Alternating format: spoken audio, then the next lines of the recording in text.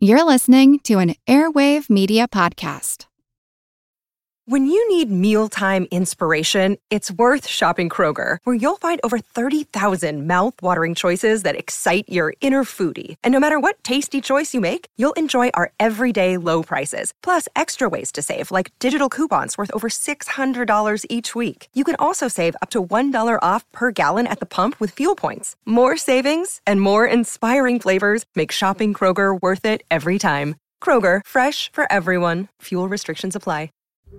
This month, a whole cadre of birdwatchers will be up at the crack of dawn and out looking and listening for warblers. I'm Jim Metzner, and this is the Pulse of the Planet.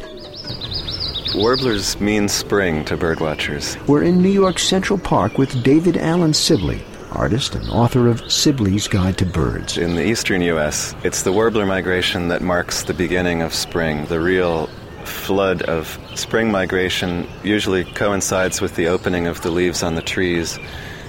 After a long winter in this area or New England, to suddenly have in late April these 30 species of brightly colored birds with these nice cheerful songs suddenly flitting through the trees at the same time that the trees are flowering, the leaves are opening up, the days are getting warmer. It really heightens the sense of spring.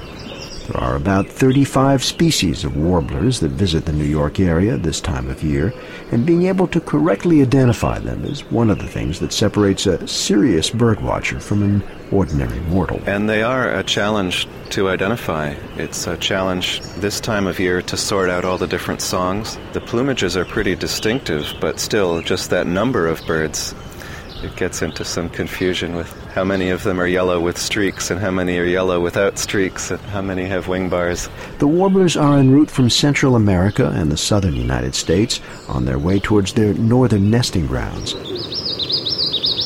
The Cape May, the black-throated, the yellow-rumped, the chestnut-sided, just a few of the warblers you might see this month. Their fleeting presence makes them all the more enjoyable, even to those of us who don't know the name of every species.